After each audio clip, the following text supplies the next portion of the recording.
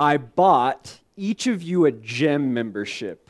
Okay? Yeah? Anybody get excited about that? Some of you? I bought you a gym membership. I gave you a weekly workout routine, and I even hired you a physical trainer. What kind of shape would you be in? Well, that depends on a few things, right? It would depend on a few things. Are you using the membership, right? Are you practicing the workout routine, the weekly workout routine? Are you using the physical trainer? Are you putting forth the effort? See, to simply think that I could have a gym membership, a weekly workout routine, and a physical trainer and assume that I was going to be in shape, that would be ridiculous, right? If I wasn't putting forth the effort. But how often do we do that with our faith? See, we have the membership. We're saved by grace. We have the weekly workout routines in the forms of teachings and sermons. We have the physical trainer or the helper in the Holy Spirit. But are we using these things? Are we putting forth the effort? And are we working out our faith? Are we walking out our faith? Is this just something that we know, or is this something that we do? See, Jesus, we're going to see that he works out his faith. He doesn't just say these things in the Sermon on the Mount. He lives out the Sermon on the Mount. And that's where we're going to pick it up in Matthew chapter 8. The title of this message is The Sermon on the Mount Works.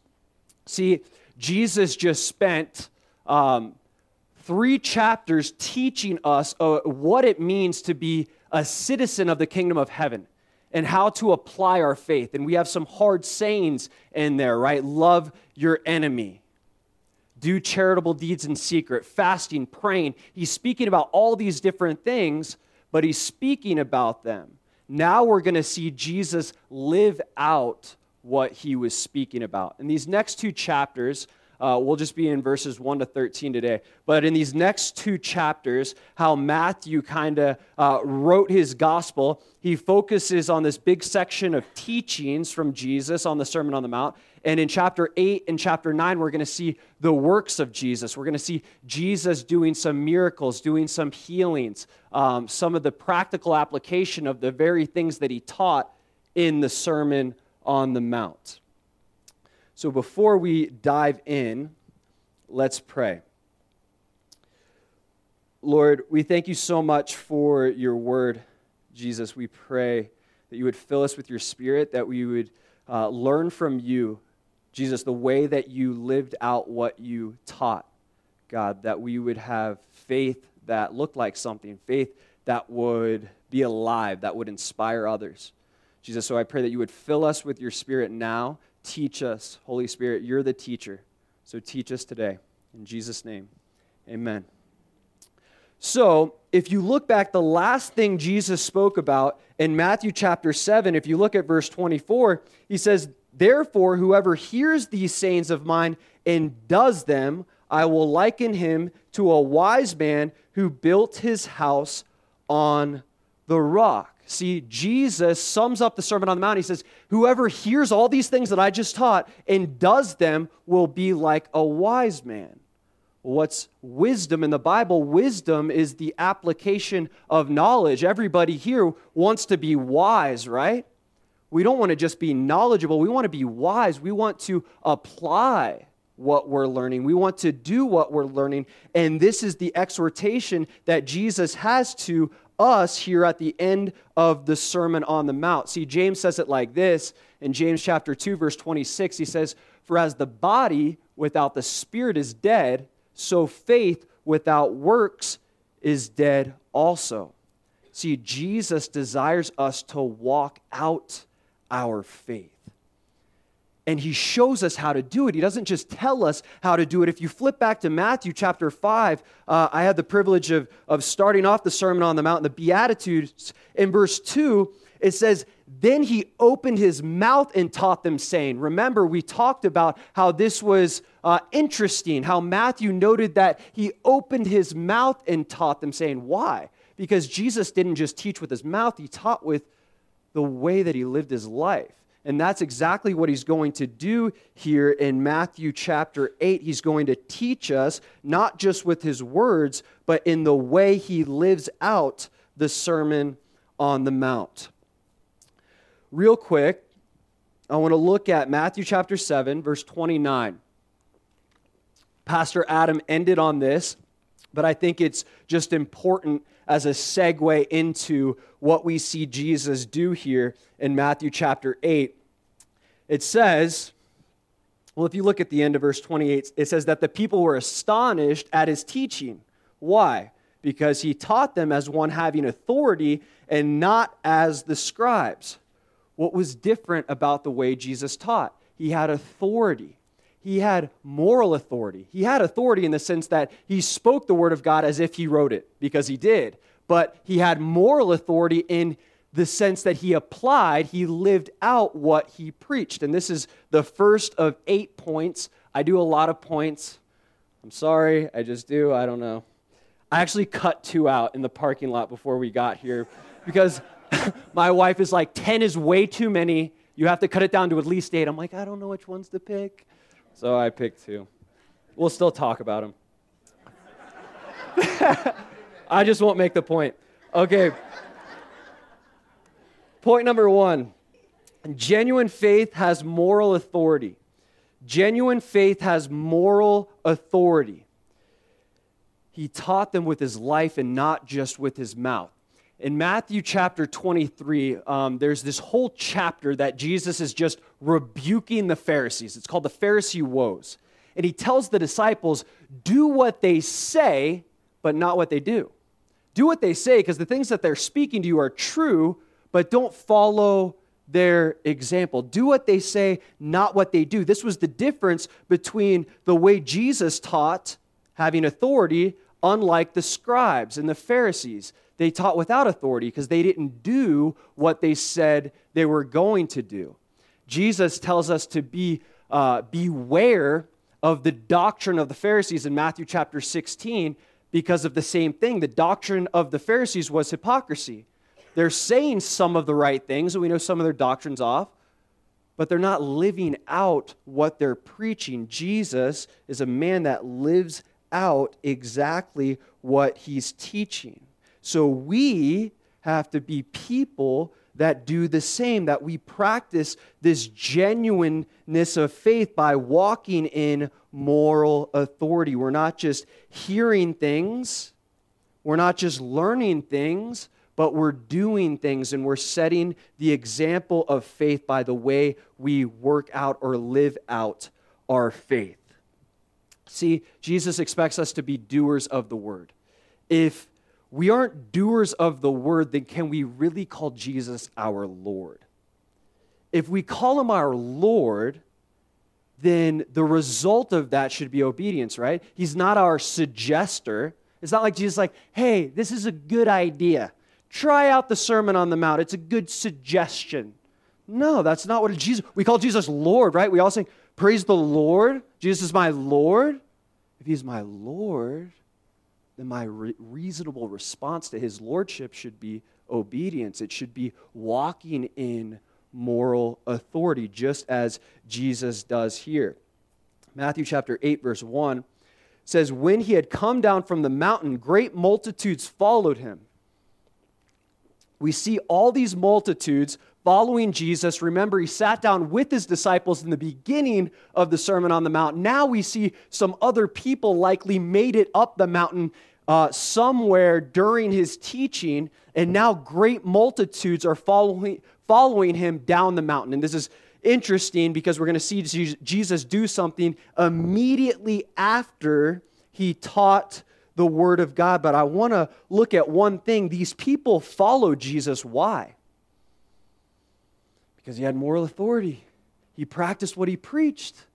If we establish moral authority in our lives, if we're not just hearers, but we're doers of the Word, people are going to follow us. People are going to follow our faith. our faith will inspire others to walk out their faith. It's Pastor Adam starting the workday yesterday. He's teaching the Word of God. He's teaching the Sermon on the Mount. He's like, hey guys, you want to come out and work with me and help the church look a little nicer? Who wants to do that? I know some people were busy, but Pastor Adam didn't just say, hey, you guys, you go work around the church on Saturday and, I'll see you next Sunday. Let me know how it went. No, Pastor Adam, he sets this thing up. We have this nice men's breakfast, and he leads by example. He has moral authority, and it inspires others to follow in his footsteps, right? We see it there. Moral authority established, and people follow him. See, when others see the genuineness of your faith, they will see the reality of your God. When they see you walk out your faith with moral authority, they're going to see that your God is true, that Jesus truly is Lord. It's Colossians chapter 1, verse 27 says, to them God willed to make known what are the riches of the glory of this mystery among the Gentiles, which is Christ in you, the hope of glory. If Christ is in me, then the practical outworking of him being in me is walking out my faith. It's going to look like me establishing moral authority. And when I walk out my faith, it's going to inspire others, like I said, to walk out their faith. See, the application of our faith can turn into someone else's hope. Christ in you, the hope of glory. Now, it's interesting because we could preach the word all day long, and we should. Jesus tells us, preach the word. It's the Great Commission, right? But we don't just preach the word with our mouth or with our lips. We preach the word with our lives. When I first got saved, I was so passionate and zealous about learning about the Bible and sharing the Word of God. And I'm talking to my mom and my dad about the Bible all the time. My dad's like, he's a scientist. And he's like, yeah, whatever, yada, yada, yada. I hear this stuff, but I also know who you are. And who I was shameful at the very least. But the Lord transformed me, and it took about 2 years of me following the Lord with all my heart, soul, mind, and strength for my dad to finally look and see that there was something different. I wasn't just communicating this with my lips. I was living it out with my life. And 2 years later, my dad, I remember this, my mom called me one day. She said, yeah, I had a conversation with your dad. He came up to me and he says, how could we not believe this? Look at him. Look at him. And that's the reality of what happens when we walk out our faith. It inspires others to follow Jesus. My parents now, they go do mission trips everywhere. They're like so zealous about the work of the Lord. They love Jesus. And that's the Lord working in their life, but the Lord got to use me as an example for them to see, hey, look, he's doing this. He's not just saying it. And if we choose to establish moral authority in our lives, we can rest assured, just as this multitude followed Jesus, that people will follow us as we follow Christ. Picking it up in verse 2, it says, and behold, a leper came and worshiped him. Right off the bat, Jesus encounters this leper. So in the Talmud, which is basically a commentary of the Mishnah and the Torah, 5 books of Moses, the only thing worse than being a leper was being dead, literally. The thing next to being a leper was death. So if you were a leper, you were as good as dead to the people. To God's people, if you were a leper, you're as good as dead. They had leper colonies set up where you couldn't be a part of the people. You had to live with the other lepers. You couldn't come within 150 feet of a person that wasn't a leper. If you did, you had to scream out, unclean, unclean. Imagine if you had to do that every time you came into close proximity with someone. Unclean, unclean, they can't be anywhere near you. Imagine the loneliness of this leper. Lonely, right? His own people want nothing to do with them. But he recognizes for some reason that there's one person that might wants something to do with him, and he comes to Jesus and worships him. He worships Jesus in the midst of his trial. I would call leprosy a trial, wouldn't you? That's a pretty trying circumstance. That's a sickness that's ultimately going to lead to death. You're excommunicated from the people. And this leper chooses to worship Jesus in the midst of his trial. And this is the second point. Genuine faith looks like worshiping God through trial. Genuine faith looks like worshiping God through trial. Kiana, you're so good.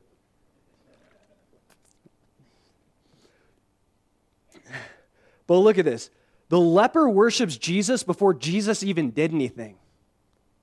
Jesus hadn't done anything yet. And the leper worships Jesus simply for who he was.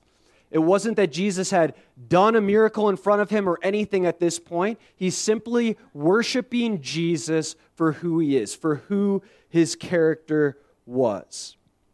See, this leper might have been thinking, this is not the path that I would have chosen for myself, but it's the path that God chose for me.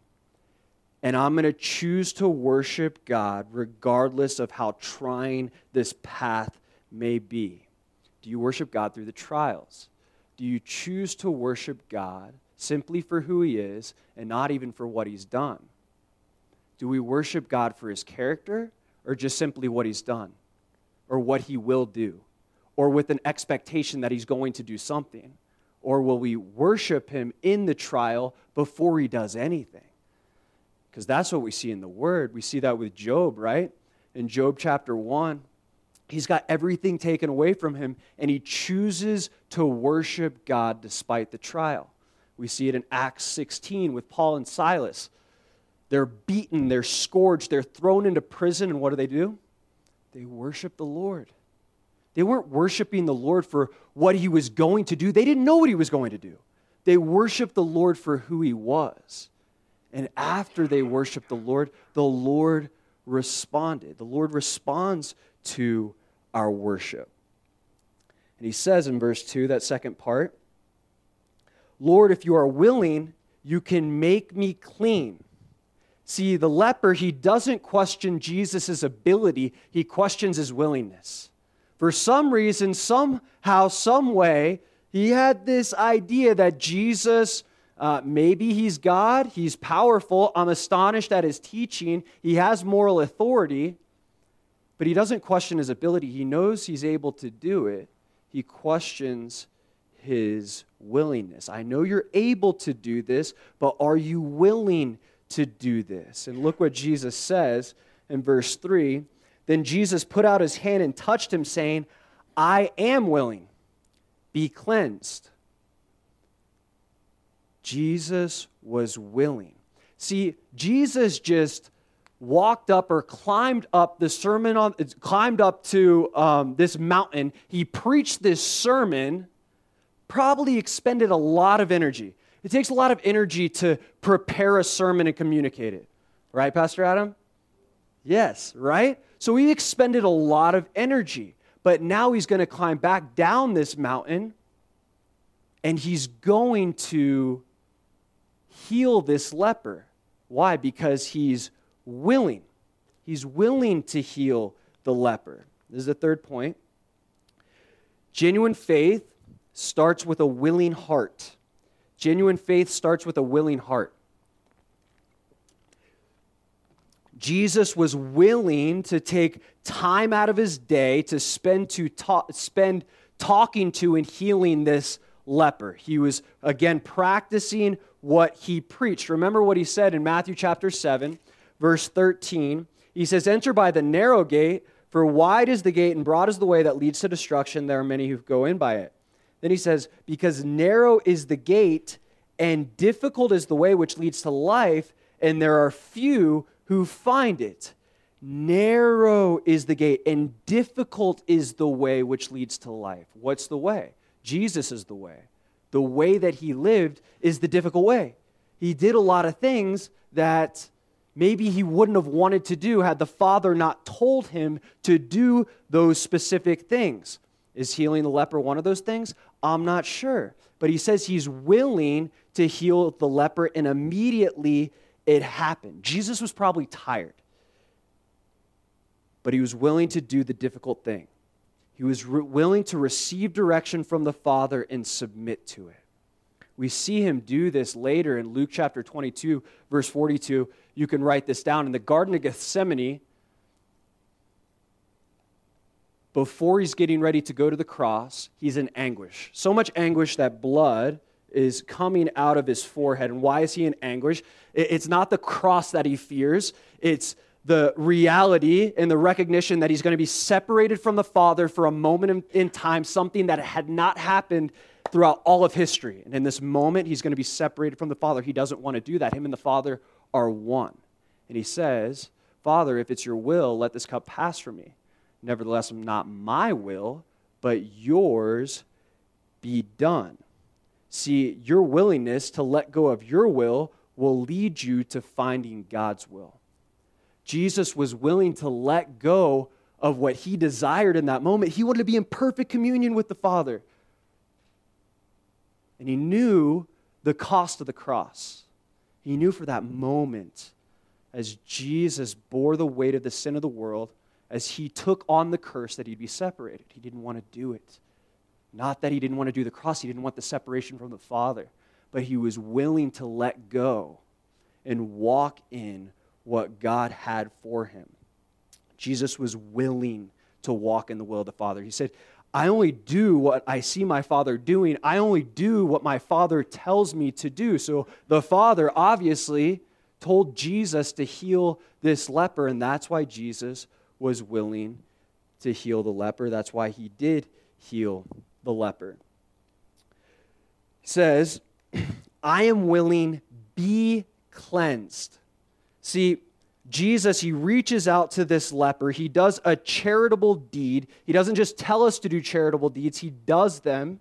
He doesn't just tell us to love our neighbor as ourselves. He does that. He showed his faith by his works. What if Jesus, imagine this. Imagine if we read in the text that after the leper said, are you willing? If Jesus was like, I'm able, but I'm not willing. I don't really feel like it. I don't really want to heal you. I mean, I just spoke about loving your neighbor. I just spoke about doing charitable deeds, but I'm not willing. I'm able to. I could, but I don't want to. Be a different story, right? But that's not what Jesus does. He doesn't just say, go in peace and have faith in God. No, he does something about it. He takes care of that person who was in need. He doesn't just talk about it. He does something about it. And he told the leper, be cleansed. He touched him. See, as a rabbi, touching the leper would have made Jesus unclean. And often he's referred to as a rabbi, as a teacher. And he is that, but he's much more than that, right? As God, he reverses the effect and makes the leper clean. See, no one was able to touch a leper and be deemed clean.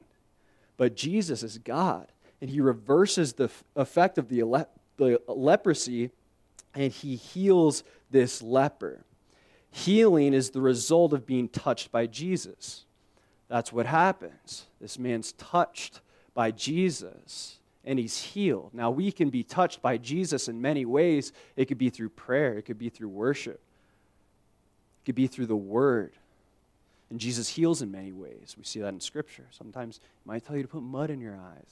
Who knows? But we know that healing comes from being touched by Jesus, whichever way he chooses to provide that healing. But I want to key on something real quick. See, he says, be cleansed. Immediately the man was cleansed. The leper was healed.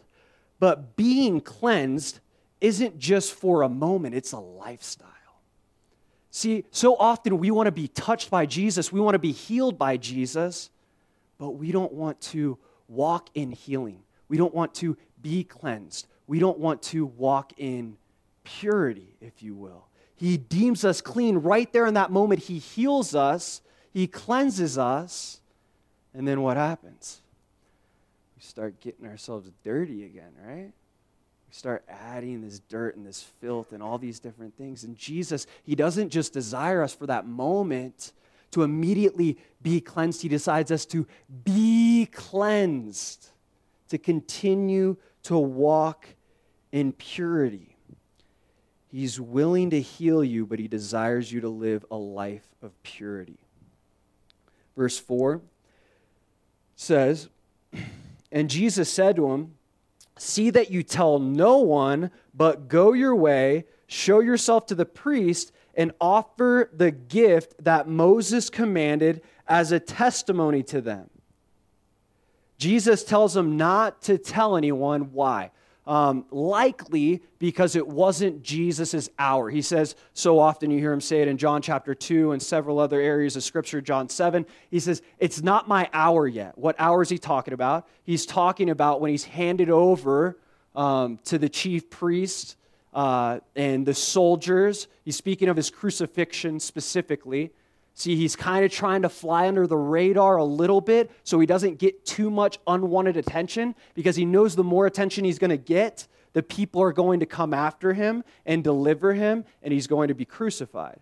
So that's probably the reason that he's telling this leper not to tell anyone. We know in Mark's account that this leper was a disobedient leper, and he went and told everyone. Okay, so didn't get it completely. He got the healing, but he needs some work and obedience, that's for sure. Jesus tells him, don't tell anyone, but go show yourself to the priest and offer the gift that Moses commanded as a testimony to them. See, the priest, they would have to perform different sacrifices and ceremonies to kind of solidify this cleansing, okay, this healing. And we see this in Leviticus chapter 14, and it's really interesting because in Leviticus chapter 14, the process that a priest would have to walk through to solidify this cleansing, to solidify this healing, points to the gospel. Let's read it really quick. Leviticus chapter 14, verse 1, it says, then the Lord spoke to Moses, saying, this shall be the law of the leper for the day of his cleansing. He shall be brought to the priest, and the priest shall go out of the camp. What is that implying? That the leper is excommunicated, right? The leper is an outcast of the community. So the priest has to go outside of the camp. We're the leper, okay? We're the outcast. Look at this. It says, and indeed, if the leprosy is healed in the leper, then the priest shall command to take for him who is to be cleansed 2 living and clean birds. Now look at this. Cedar wood, scarlet, and hyssop. Cedar wood speaks of the cross. Scarlet speaks of the blood. Hyssop speaks of the bush that they used. Remember Passover, when they took the blood of the Passover lamb, and the Israelites would put the cross on the door so that the angel of death would pass over. They used hyssop there. Hyssop was also the sponge-like thing that was given to Jesus when he said, I thirst, and they put the wine in it and put it in his mouth. It speaks of sacrifice, okay? There's a lot to this. I'm just going to briefly go over it, but it's really cool. Look what happens. So you got these 2 birds, and it says in verse 5, and the priest shall command that one of the birds be killed in an earthen vessel over running water, okay? Earthen vessel speaks of the body, okay? It's 2 Corinthians chapter 4, verse 7. We have this treasure in earthen vessels, okay? So Jesus was an earthen vessel. He came as an earthen vessel, and he was sacrificed. Okay, the running water, it speaks of the Holy Spirit, all right? So look what happens, and I'll explain a little further. As for the living bird, he shall take it, the cedar wood and the scarlet and the hyssop, and dip them, and the living bird in the blood of the bird that was killed over the running water. And he shall sprinkle it 7 times on him who is to be cleansed from the leprosy, and shall pronounce him clean, and shall let the living bird loose in the open field. One bird dies, and the other bird is set free, sprinkled with the blood of the other one. It's a picture of the cross. Jesus came as an earthen vessel. He died so that we could be free. Okay, and there's a lot of symbolism there, but this is what Jesus is telling this leper. He's saying, go to the high priest and tell him to perform the ceremony. Why? He's trying to point them to the gospel. He's trying to give them a little light bulb. Hey, this is going to happen a couple years from now. And when it happens, I hope you remember this leper and the ceremony that you did on him, performed on him, and you remember the gospel. This didn't just speak of cleansing a leper. This spoke of cleansing the world of sins. We're all the leper, but we're also that sparrow, that bird that was set free because of the one that was killed in the earthen vessel. And there's a lot to this. We don't have time to go into all of it.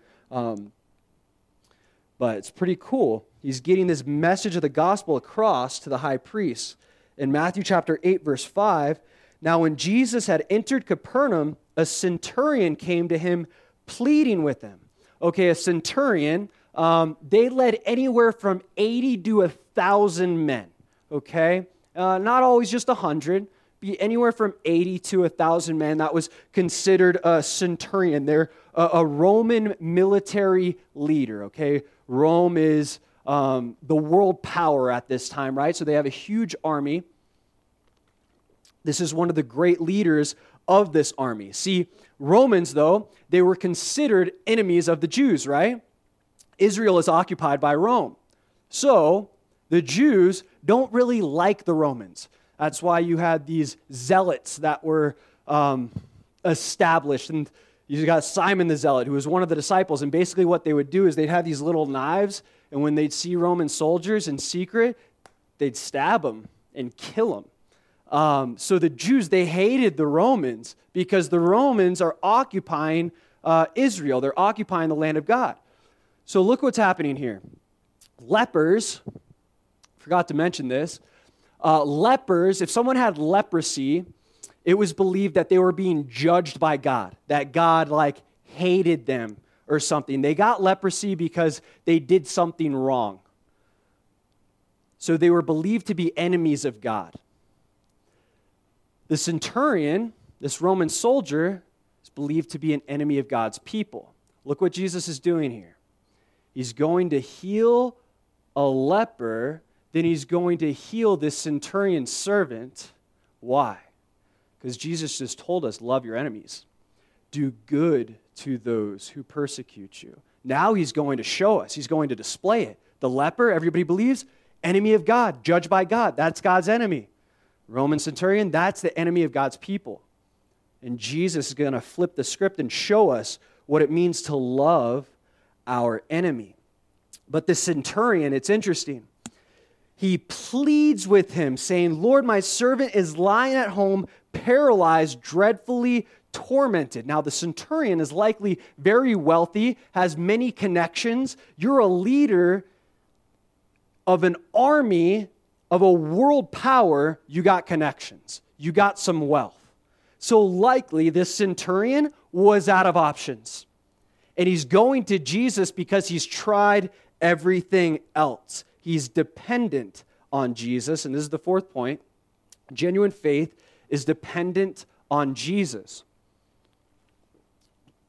Genuine faith is dependent on Jesus. Remember what Jesus said in the beginning of the Beatitudes in Matthew chapter 5, verse 3. He said, blessed are the poor in spirit, for theirs is the kingdom of God. Remember that poor in spirit, it's synonymous with humility. And that is what this centurion is displaying here, this humility. He's dependent on Jesus. He's tried everything out. This servant is dear to him, is dear to his heart. He wants this servant to be made well, and nothing else has worked. He's out of options. So he goes to the one option that's left. But why is it that we do this? Follow me. Why is it that we have to expend every other option that we have before we go to Jesus? So often we do this, right? The centurion had wealth, he had means, but none of that would work for this servant. It wouldn't work, but we do this. We try all these other options. We try to do things in our own strength, in our flesh, until we get to that point, Jesus, I need you, right? I did this in workout the other day. We did this thing called body pump. I was with Pastor Chad and his family, and this thing called body pump, it's like light weights, and it's this girl, and she's like a character. She makes all these funny faces. I wish I had a video of her. You guys would be cracking up. But, okay, so this body pump thing, you do like 100 reps of like so many different exercises. You do like bench press, and you do squats, and you do lunges, and it's go, go, go, go, go for an hour straight, nonstop. And I thought I was in pretty good shape. And I was like, oh, body pump. It's like this little 130-pound girl, like, we'll be good, be fine. This will be fun. And I'm kind of like laughing about it, making jokes about it. About 10 minutes into this thing, I thought I was going to die. Literally, I thought I was going to die. I almost threw up. I never throw up. I was like, you got to be kidding me. 10 minutes in, and I'm crying out my heart, Jesus, I need you. Lord, I need you to get through. I'm going to die. There's no way I'm quitting, because if I quit, they're all going to make fun of me. So I have to continue on for the next 50 minutes, but I need Jesus to get through this workout. But we do this in different aspects of our life. We have to get to the point where we feel like we're going to die before we cry out to Jesus. But it shouldn't be so. Remember what he says in John chapter 15, verse 5, for without me you can do nothing. We got to start there. We can't underestimate the trial. Don't wait for the trial to come to depend on Jesus. Start from a place of dependence. We got to recognize we can't do anything without him. I'm not even trying the workout. I did it again today. I was running on the treadmill, and I was trying to hit this certain time, and I'm like, in the beginning, I'm like, oh, I'm just running, and then I started picking up the pace. And then I like cranked it up, and I was like, I got to get it by this time, and I'm like, Lord, help me. So I'm learning my lesson here, okay? It's taking time, but we need to start in this place of dependence. Jesus keeps reminding me of this. Without me, you can do nothing, not even a run on a treadmill. Matthew chapter 8, verse 7, he says, and Jesus said to him, I will come and heal him. Jesus says, I will come and heal him. This is the fifth point. Genuine faith believes him at his word. Fifth point, genuine faith believes him at his word. Remember what Jesus said. I'm going to keep going back to the Sermon on the Mount. Jesus is a man of his word. Matthew chapter 5, verse 17, he says, do not think that I came to destroy the law of the prophets. I did not come to destroy, but to fulfill. I'm going to fulfill the word of God. I'm going to fulfill my own words. Why? Because that's what he said. He said later on, talking about oaths in Matthew chapter 5, verse 33 to 37, he says, let your yes be yes and your no be no. He's the one that said that. So if he says, I will come and heal him, we can believe him in that promise. We can believe him in that word. Lord ever given you a promise? Has the Lord ever told you that he was going to do something? Maybe he told you he was going to do something and it happened. It's like, wow, look at my faith. Maybe he told you he was going to do something and it hasn't happened yet. Peter says in 2 Peter chapter 3, verse 9, that the Lord is not slack concerning his promises, but is long-suffering. He's not slack concerning his promises. If he says he's going to do something, he's going to do it. He will fulfill his word to you. Sometimes it's just a matter of time. See, some of you, many of you have families. Some of you are single. Maybe God told you you're going to have a family one day, and you're like, dude, I'm getting to this age, and I don't think it's ever going to happen. Maybe for some of you, he told you he's going to use you in this mighty way in ministry, and you're like, there's not opportunities, and I want to be used, and I feel like God told me I have this gift or this thing, and he wants to use me, and he's anointed me for the specific purpose, but it's not happening. What's happening, Lord? Sometimes it's just a matter of time. See, my God told me that he was going to save my dad. He told me that. He told me through prayer and worship. He said, don't worry about him. I got him. It'd be like time. I'd have these conversations. It'd be like, dude, my dad's too smart for his own good. So some of these conversations would be like, man, I don't know what to tell you about this. But he did. He fulfilled that. He told me I was going to marry my wife. He gave me a word about that. Married my wife. It happened. He told me we were going to have kids. Hasn't happened yet. Will it happen? I believe it will.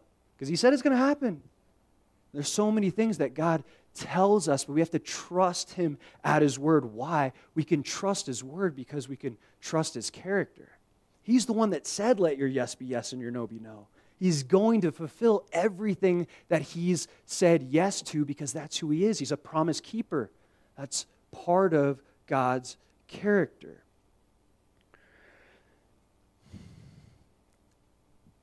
He said he's going to heal this servant, and we are going to see him do exactly that. Picking it up in Matthew chapter 8, verse 8. It says, the centurion answered and said, Lord, I am not worthy that you should come under my roof, but only speak a word, and my servant will be healed. Listen to what this centurion said. He said, Lord, I'm not worthy that you come under the same roof as me. Well, traditionally, many Jews believed that Gentiles weren't worthy to come under the same roof as them. So the centurion, familiar with the Jewish culture, he's like, yeah, I know I'm not worthy to be in the same house as you. This is interesting. He's a centurion. He could demand Jesus to do just about anything, but he doesn't. He operates in humility. This is the sixth point. Genuine faith is humble. Genuine faith is humble. Genuine faith recognizes that we don't belong under the same roof as Jesus. We don't. Genuine faith is humble. That's what we see with this centurion. He recognized, I don't belong under the same roof as you.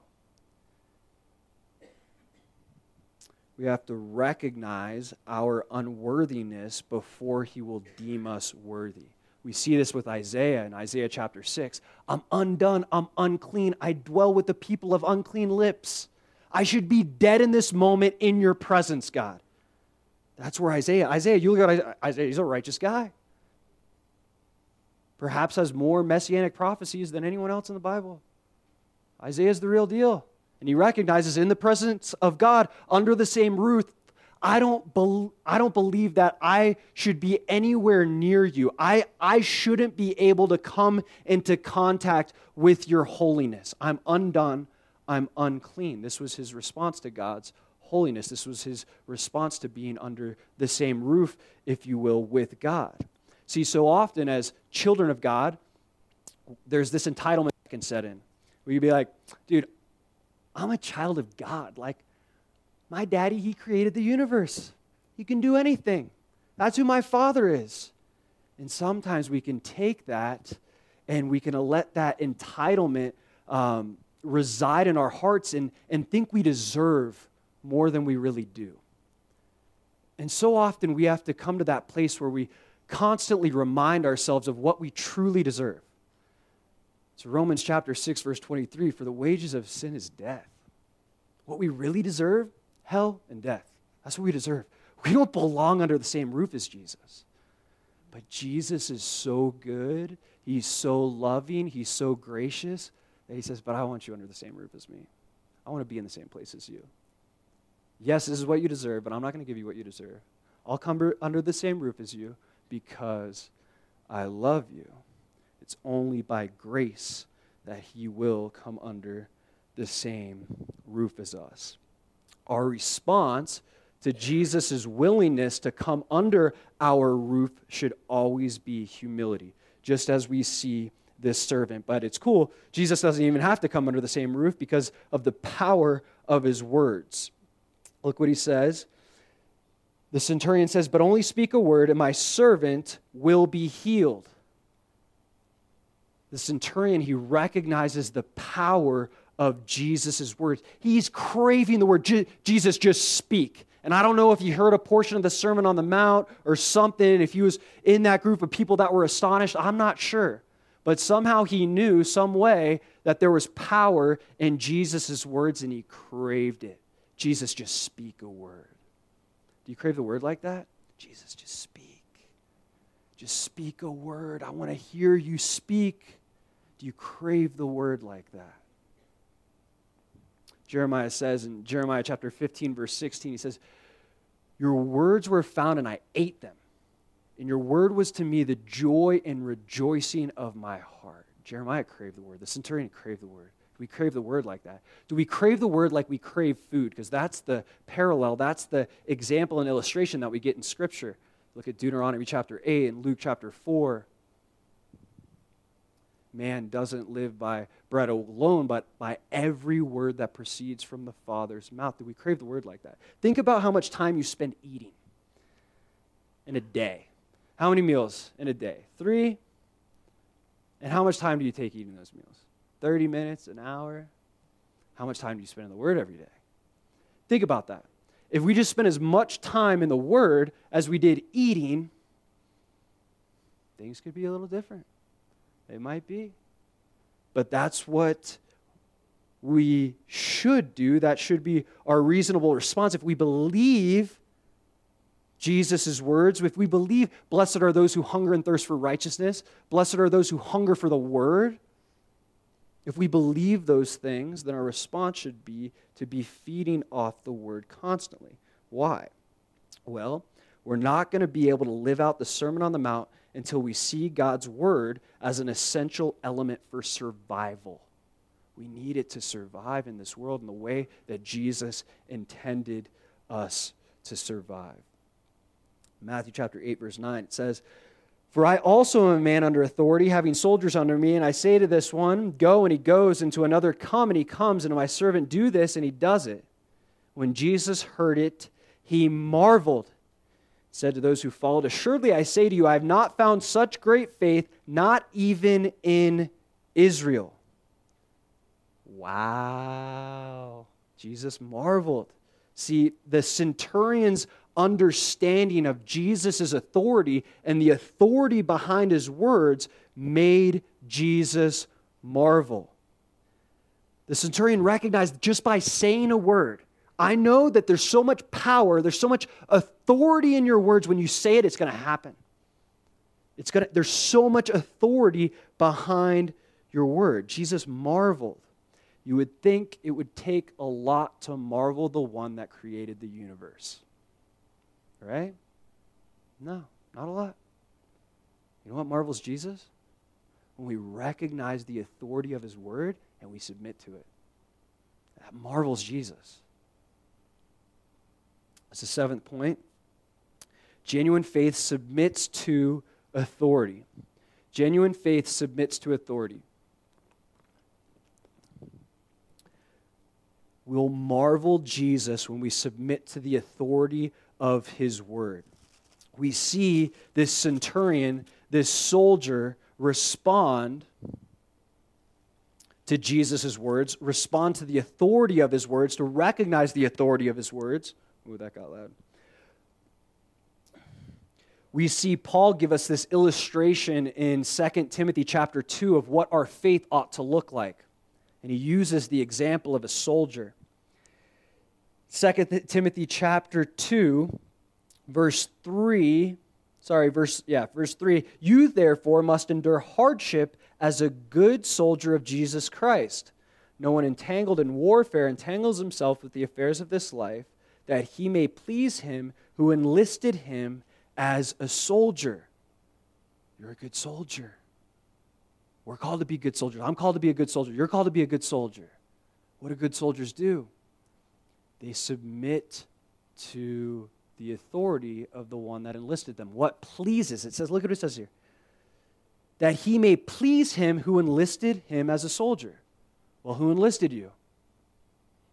Jesus, right? What pleases him? What pleases God?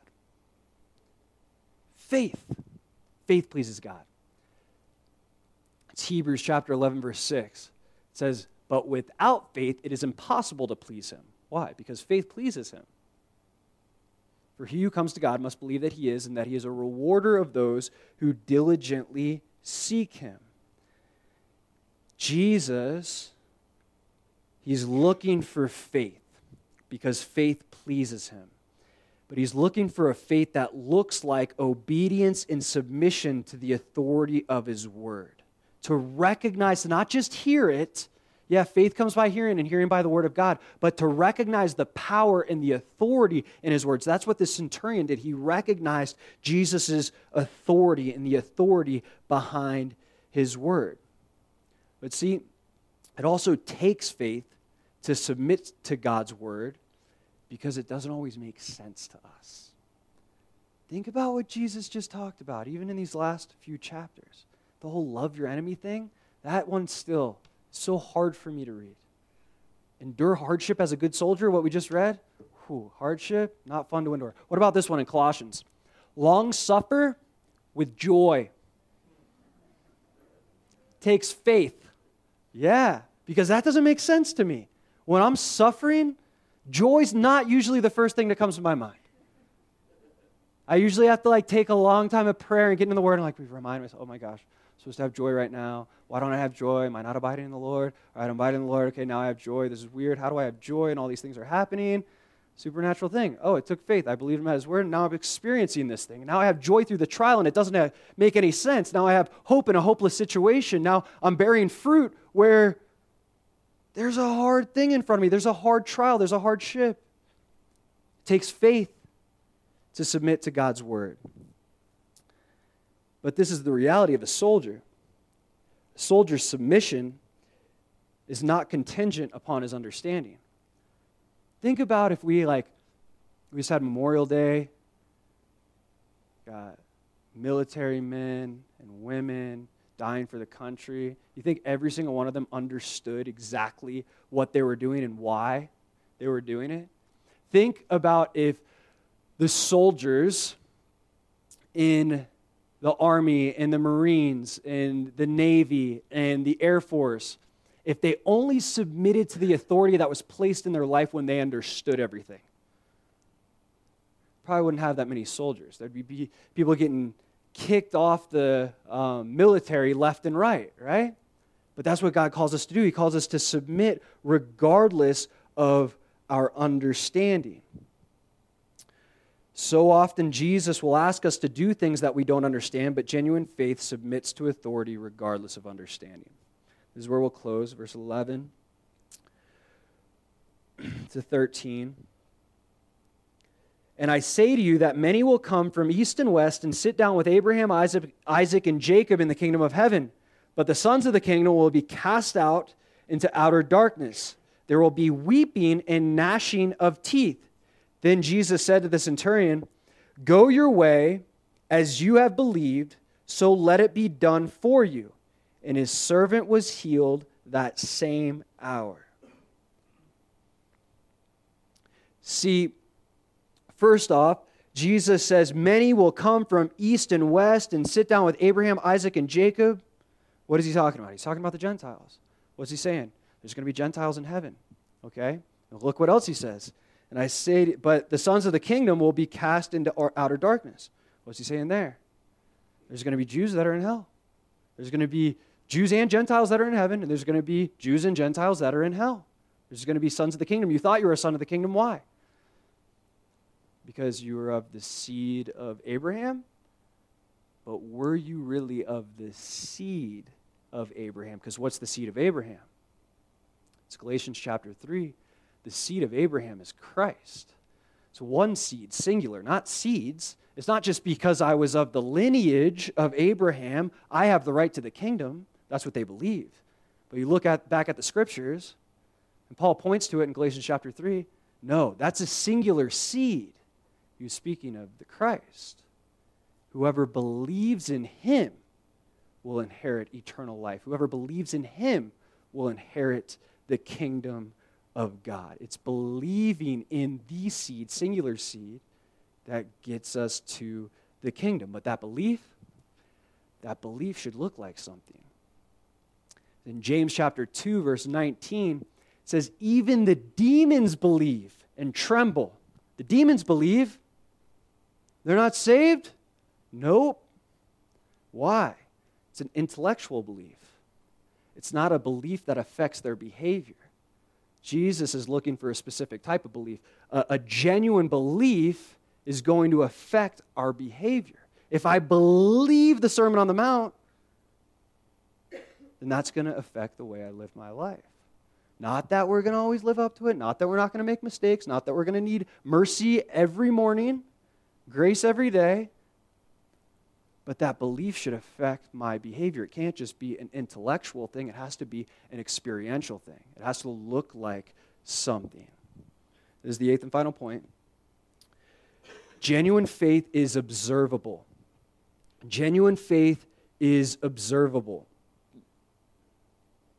If I believe Jesus is who he says he is, and I say that he is Lord, then the evidence of that belief is going to be measured by the genuineness of my faith. I don't want to be a person that just says what Jesus says and understands what he says. I want to be a person that lives how Jesus lived. If he's the way, I want to follow his way. He's the way to life. He's the way to abundance of life here on this earth. That way's narrow, that way's difficult, that way's hard. That way doesn't always make sense, but it's the only way.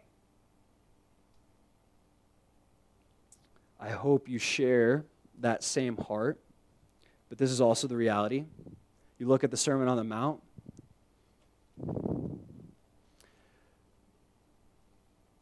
and we can say, after reading many of those lines, my right hand caused me to sin, cut it off. My eye, pluck it out. There's no way I could do these things. There's no way I could live up to the Sermon on the Mount. And there's truth to that. But he's not asking us to do it alone. He's asking us to do it by the power of the Holy Spirit. Zechariah 4:6, not by might nor by power, but by my Spirit, says the Lord of hosts. We'll only be able to do what Jesus did, to live the way he lived, by depending on the helper. He's there to help us. He's there to help us live this out. When we're not living it out, maybe we're not depending on the helper. He's there to help us. We need help. Start from that place of dependence. So Jesus shows us what it means to live out the Sermon on the Mount. The Sermon on the Mount works. And that's kind of a two-part meaning. The Sermon on the Mount, if I believe the Sermon on the Mount, I'm going to put that to work, but the Sermon on the Mount, it actually works. Like when we do it, it works. It changes our lives. It inspires others to follow the Lord. It does so many different things, but we have to put it to practice. Let's pray. Lord, we thank you for your word. Jesus, we thank you for the way that you lived, God, that you didn't just have a bunch of sayings, not just a bunch of teachings, Lord, but we can see the way you lived out the things that you taught. God, that gives us so much hope. Lord, we know the way is difficult, it's narrow, it's impossible. But the things that are impossible to man are possible with you, Lord. So I pray for a fresh anointing, a fresh filling for everyone in this room. God, that we would be people that depend on your Spirit, recognizing that we can't do anything without you. Not a workout, not a prayer, nothing, Lord. So I pray, Jesus, that you would empower us to live the way that you live, to live out what you taught. In Jesus' name.